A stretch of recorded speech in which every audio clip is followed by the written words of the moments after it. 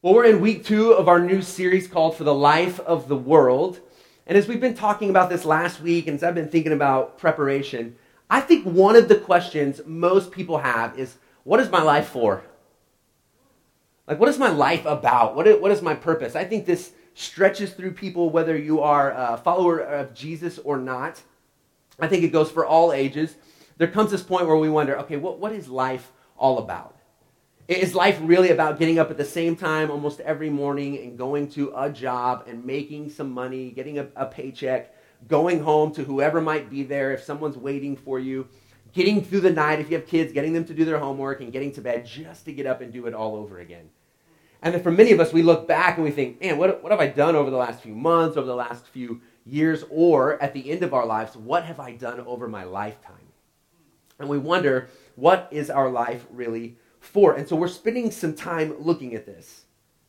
We want to intently look at what our lives are for and what we believe God has called us to. Maybe there's more. Maybe there's more than what we've been experiencing. Maybe there's more to our lives than what we have thought. So yesterday was one of the greatest experiences of my lives. I've already been sharing this with many of you today. If you're with me on Facebook, I've been hunting the last several seasons with my daughter, who is about to turn 12, and I was able to take her hunting yesterday.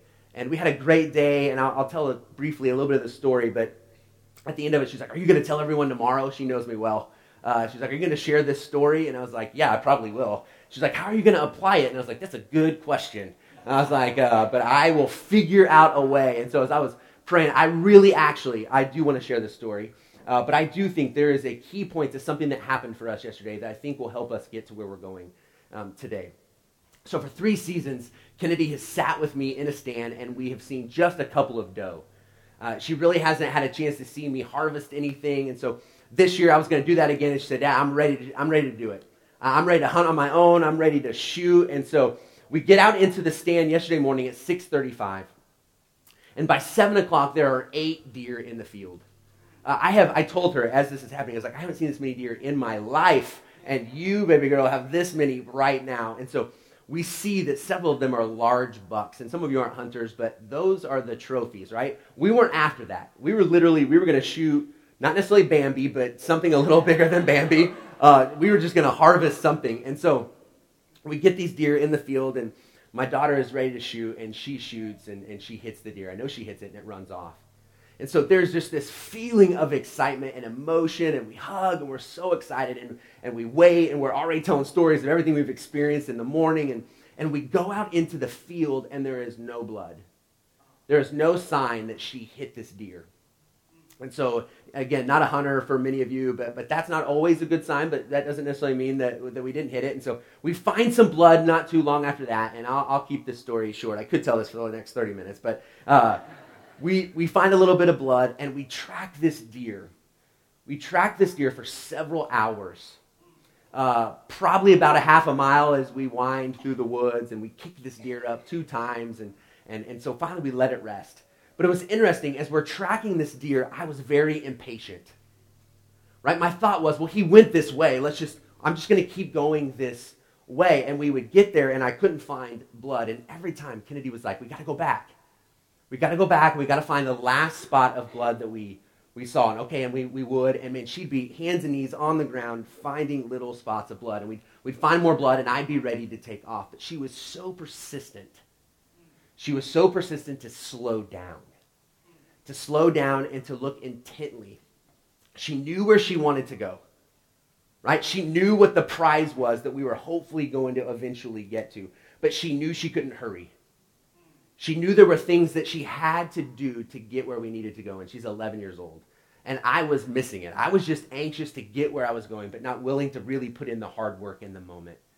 And so for 3 hours, we shoot at 7:15. By 1:15, we finally have this deer in our possession. And she was committed to it the entire time because, as I said, she knew what she wanted. She knew what the goal was. And so as we talk today about very specific thing, I want us to see that there's some hard work that needs to be put in. That I think for many of us, there's this goal that we want to get to, and I think there's a goal that God has for us, but it doesn't just happen. it will not just happen by hurrying through life. It will not just happen if we are not quick to slow down and to look intently on what God would have for us. And so last week, really, if you were not here, I would encourage you to go back. It's on our YouTube channel. There's some information in the bulletin. You can go find it. Last week's message sets us up for the whole series.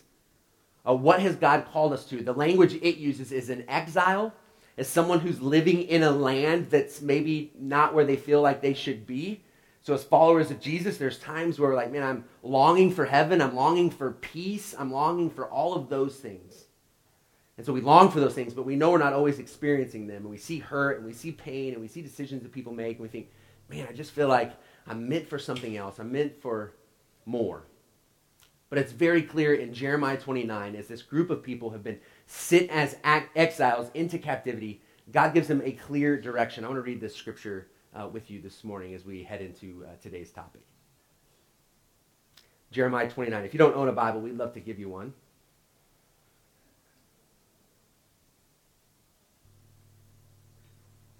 What it's going to say is that as you've been sent into exile, this is what it says, to build houses and to settle down. And we said, look, when you build a house, it means you're committed to a place. To settle down. This is your new home. To plant gardens and eat what they produce. To work the land. Keeps going. It says to marry and have sons and daughters. To find wives for your sons and give your daughters in marriage. So they too may have sons and daughters. Increase in number there. Do not decrease. Your family is going to grow while you're sent into exile. Next one. And this is where we're headed. It says also seek the peace and prosperity of the city to which I've carried you into exile. Pray to the Lord for it, because if it prospers, you too will prosper. Now, last week was kind of this big idea. What does it look like?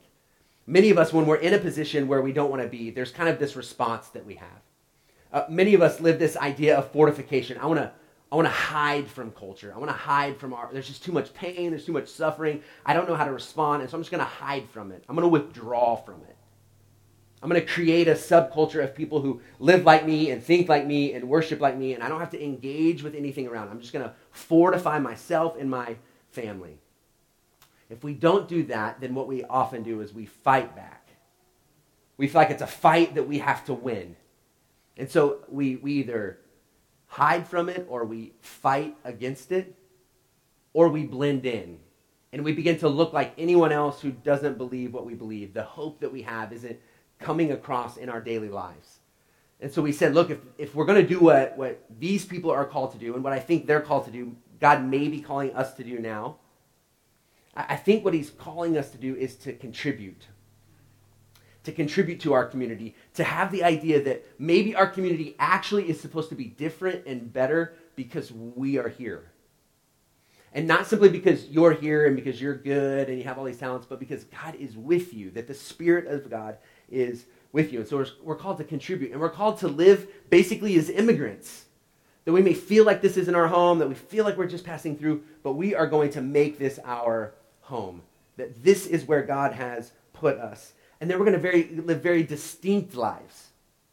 That we're going to continue to grow, as they were told, that you're going to marry and have kids, and their kids are going to have kids. What they're saying is you're going to continue to grow numerically, spiritually, and with purpose. And so today and moving forward, we're going to try and look at it a little more practically. What does this look like? In everyday life, what does this look like? What does it look like to build houses and gardens? Is that really what we're supposed to do? To build families? What would that look like? To seek the peace and prosperity of every person who lives in our community. Here's part of the problem I think we have. I think we have lost the sacredness of the ordinary. I think we've lost the sacredness of the ordinary. That only the biggest and the best things are what are significant. And so in the age of comparison, in the age of social media, if you feel like you're not living up to someone else and what someone else is doing, you think you have nothing to give. So we have lost sight of just the everyday, ordinary things that we do and how those can actually become sacred and used by God. I was talking to someone this week who thinks their son is probably going to be getting married soon and proposal. And we were talking about how social media has kind of ruined that. That he almost feels like he can't just propose. Right? That it's not enough just to be with the one you want to be with for the rest of your life and confess your love and your desire to take them in marriage. You have to make sure you have someone hiding in the woods to take pictures at the right time, and you have to have all the right stuff that we can't just propose. Or when we're giving an announcement that we're having a baby, that is sacred in itself. Or the gender reveal, right? There's all these huge things that we have to do. Everything seems and feels like it has to be a show. But these are very ordinary things that those who are in captivity are being told to do. To build houses, to plant gardens, to have families, to seek peace and the prosperity of everyone. Those are fairly ordinary things, but God is saying there is a sacredness to that. There is something good that will come from that. And so what if we could get back? What if we could pay attention and look intently to the things that really matter? Today we're going to look at the economy or the resource of love. But not just any love. That seems like a really big word. But the resource of love in our families. We're going through this in small groups as well. It's in the bulletin. There's a movie that we're watching that leads to dialogue. I want you to see the trailer for this week. Do you ever feel that way as a family, that you have to kind of save the world, that to have an ordinary family doesn't seem like it's enough? That you always feel like you got to do more, and we compare ourselves to other families. But what if? What if we could look intently, and what if we could pay attention to what maybe God is saying to us? As we talk about this and we think of the subject as family, family is defined in lots of different ways. Right? Our families look so different even as we gather here today. Family looks different, whether it's the typical mom and dad and 2.5 kids and a dog and possibly a cat. Like maybe you have that, and that's the ideal family that we have always thought of, but we know that families look very different. Whether it's a single parent family, whether it's a blended family, whether it's grandparents raising their grandchildren, or adoptive families and foster families, and man, family looks so different. And so as we think about this, what is the intent of family? What is God's desire for the family? Here are 3 things I want to give you as we talk about this today, as we think about love and as we think about the family. 3 things that we see throughout the story of the Bible. Right? Not just one story, but if I could, I would share multiple examples of how this applies, but really the story of family and love throughout the scriptures. The first thing that we have to see is important is that God has created family. It was God's intent. It was his idea to create family. Can you imagine as we look in the beginning and God begins to speak things into an existence? That he speaks and light is created. The world is created. That the animals are, he just speaks, and he speaks all of those things into existence. And then we get to a point where he speaks humanity into existence. And it was different than anything else. That there would be this desire to worship, this desire to connect back to him as the creator. Look at this scripture in Genesis 2:18 through 24. So he creates Adam, and everything is good, and everything is going well. He's in perfect relationship with the Father. Sin and brokenness has not entered into the world. But listen to what we hear happen. It says this: the Lord God said, "It is not good for man to be alone. I will make a helper suitable for him." Now the Lord God had formed out of the ground all the beasts of the field and all the birds of the air.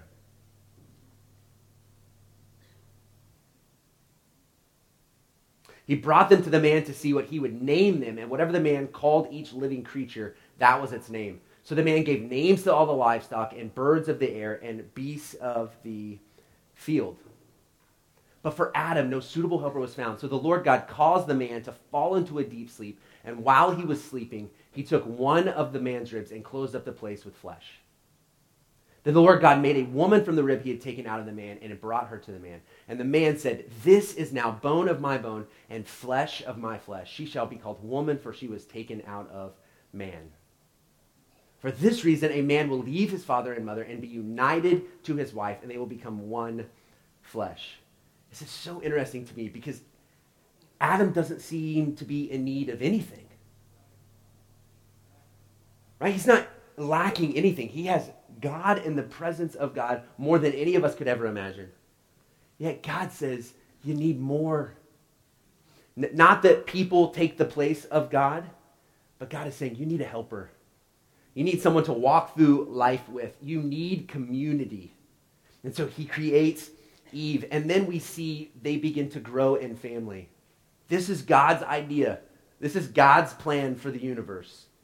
That we would contribute to our world by having kids. I mean, can you imagine? If you've had children, you've had the opportunity to do that, whether biologically or through foster or adoption. There's no instruction that comes with it. This was God's plan, right?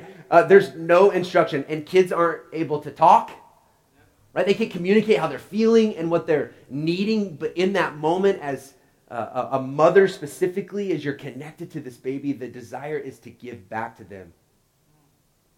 That truly, as parents, it means not being selfish, right? It is an act of selflessness to care more about someone else. If you had kids, you would do anything for that child.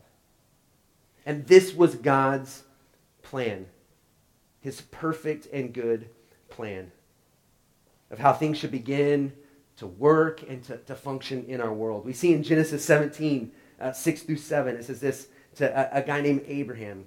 I will make you very fruitful, and I will make nations of you, and kings will come from you. I will establish my covenant as an everlasting covenant between me and you and your descendants after you for generations to come, to be your God and the God of your descendants after you. He's 99 at this time. And God is giving him a promise that you are going to be fruitful and be blessed. But the intent of it wasn't just for himself. The intent was you are going to now have a blessed life. But for generations, they will be blessed because of this covenant. And so the plan of God is that his blessing would spread through this family. And so it wasn't just for them, but for future generations. It was for you and for me. The language of family is also used to speak of those who are followers of Jesus. Listen to this in Ephesians 2:19. It says this, consequently, you are no longer foreigners and aliens, also that word we've looked at as exiles, but fellow citizens with God's people and members of God's household.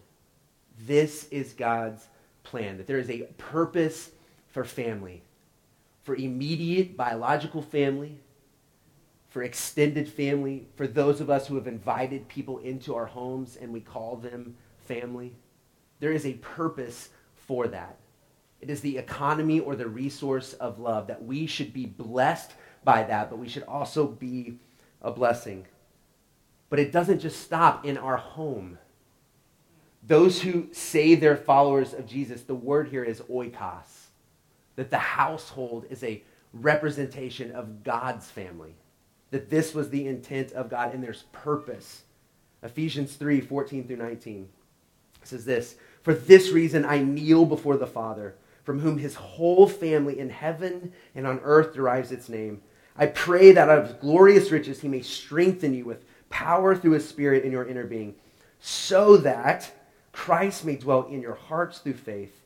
And I pray that you, being rooted and established in love, may have power together with all the saints to grasp how wide and how long and how high and deep is the love of Christ, and to know this love that surpasses knowledge, that you may be filled to the measure of the fullness of God. He's saying here that the purpose of the family, for whom his whole family, not just if we're not related or we're not in the same home, but for the family, the oikos, the household of God, the purpose that we have in our lives, in our love for one another, is so that we would be able to grasp how wide and how deep, how long, how high the love of God is. I don't know about you, but there are times when it's hard for me to sense God's presence. Just to be honest. There's times I pray and I offer prayers up to God and I wonder if he heard me. Does it even matter? there's just those moments where you feel far from God, and we rely on emotion a lot.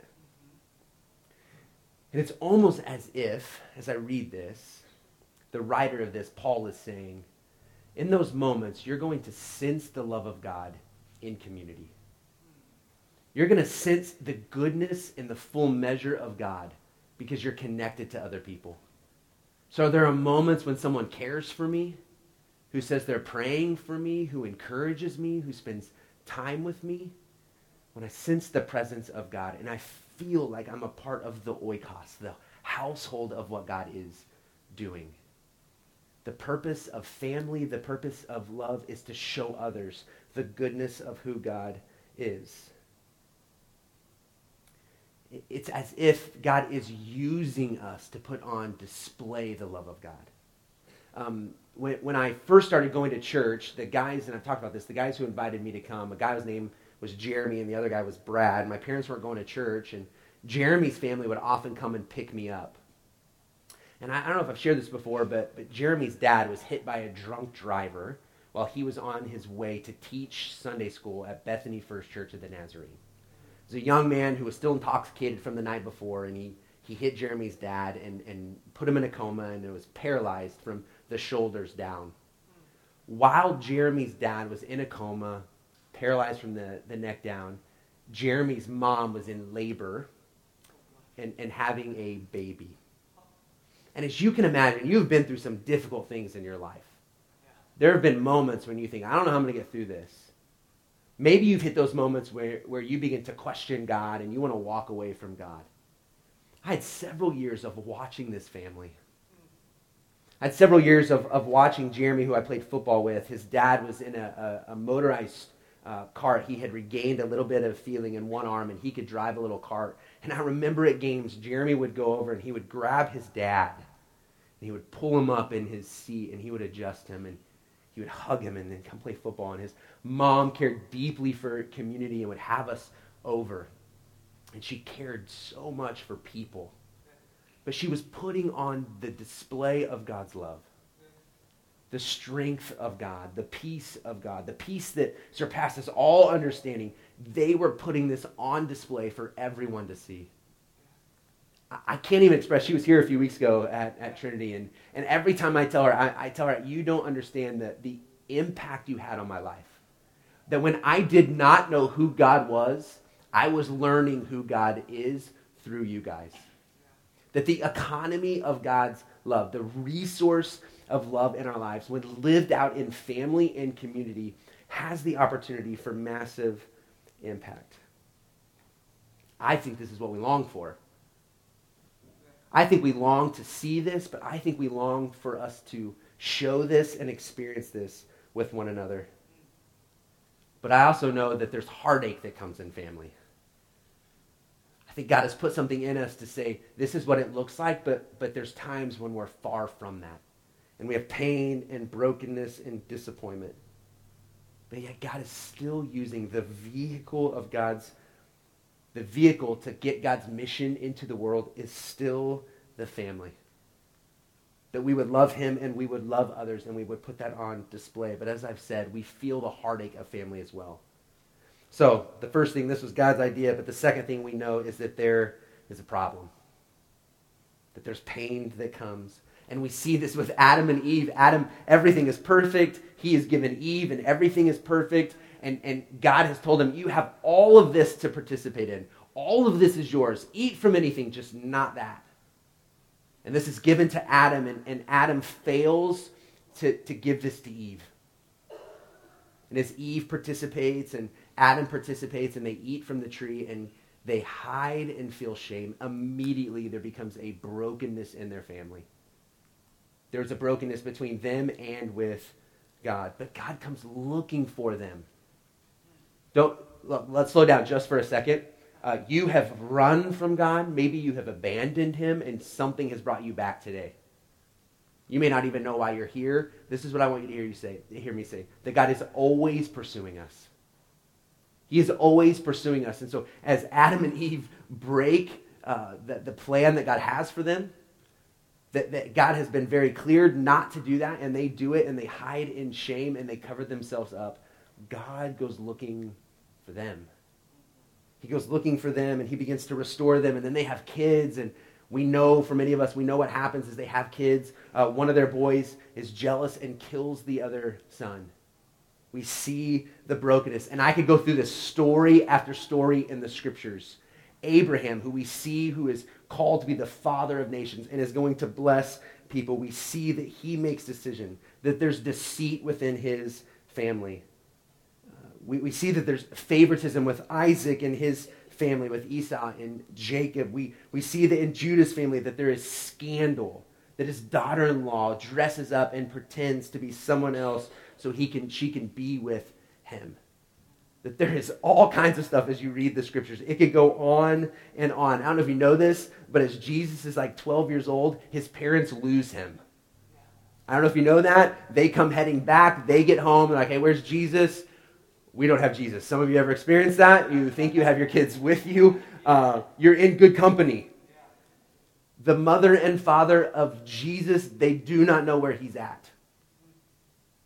We also see at one point Jesus is beginning to have some impact and do some things. Listen to this in Mark 3, verse 20 and 21. It says this: Then Jesus entered a house, and again a crowd gathered, so that he and his disciples were not even able to eat.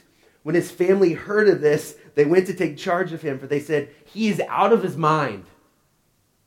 This is Jesus' family who's like, well, sorry about Jesus, right? We don't know what he's doing. This is the family of Jesus. There is still brokenness in that family. There are issues and there is things that are going on. Yet this, again, is the vehicle that God is using. I don't have time, but if we were to go to Genesis 1, or Matthew 1, many of us, it lists the genealogy of Jesus. If you're like me, when I first started reading the Bible, you're like, all right, I have no idea what that's for. I'll go ahead and skip past that and go to the next part. But if you were to go back and you were to look at the names, if you were to go back and look at the names that are listed that lead to the birth of Jesus, there's brokenness all around in those families. There's pain and problems in all of those families. Yet they are the people that are used to bring hope into our world. That God's faithfulness is accomplished, that his purpose is accomplished even through those families. And here's what I believe: it can still be accomplished through ours. So you may think your family is too far gone. You may think that your family is broken. You think that your family can't be used. It's not true. It's not true. Even though there's problems, God still has a purpose for us. That it's through dysfunction, it's through pain and brokenness that we learn to forgive, that we learn to actually change. So when we ask for forgiveness, we then take the steps needed to then change. It's in family and in brokenness that we have an opportunity to lead, to love deeply and to give grace, to encourage and uplift, to welcome others into our homes. This sounds a lot like the church. So as I said before, the plan of God was not only the immediate biological family, but is the oikos, the extended family, the church family, the family of God. And let's just be honest, there is still brokenness in the family of God. There is pain and there is conflict, and there are people who get their feelings hurt. There is rumors and there's gossip. So if you're new and you're investigating what's going on, the first thing I want you to know is we try and be honest around here. Right? What I really think is beneficial and life-giving is when we acknowledge and understand those things. And then we work towards reconciliation. We work towards peace. We work towards forgiveness. We work towards understanding. We gather together. We meet. We have conversations. We work towards healing. The church, the oikos, the family of God, is not absent of those things. Broken people make up the church. The only difference is we feel and we believe that we have someone who brings healing to our lives. And we believe that he is helping us to become more like him. And so we cling to the hope of Jesus. We believe that Jesus is the one who will help us as the church to unite, to come together, to find healing and cling to hope. So God's the creator of the family and its intent, but we know because out of rebellion that there's problems that come. But the third thing, as I've been alluding to with the church, there is this all-inclusive family.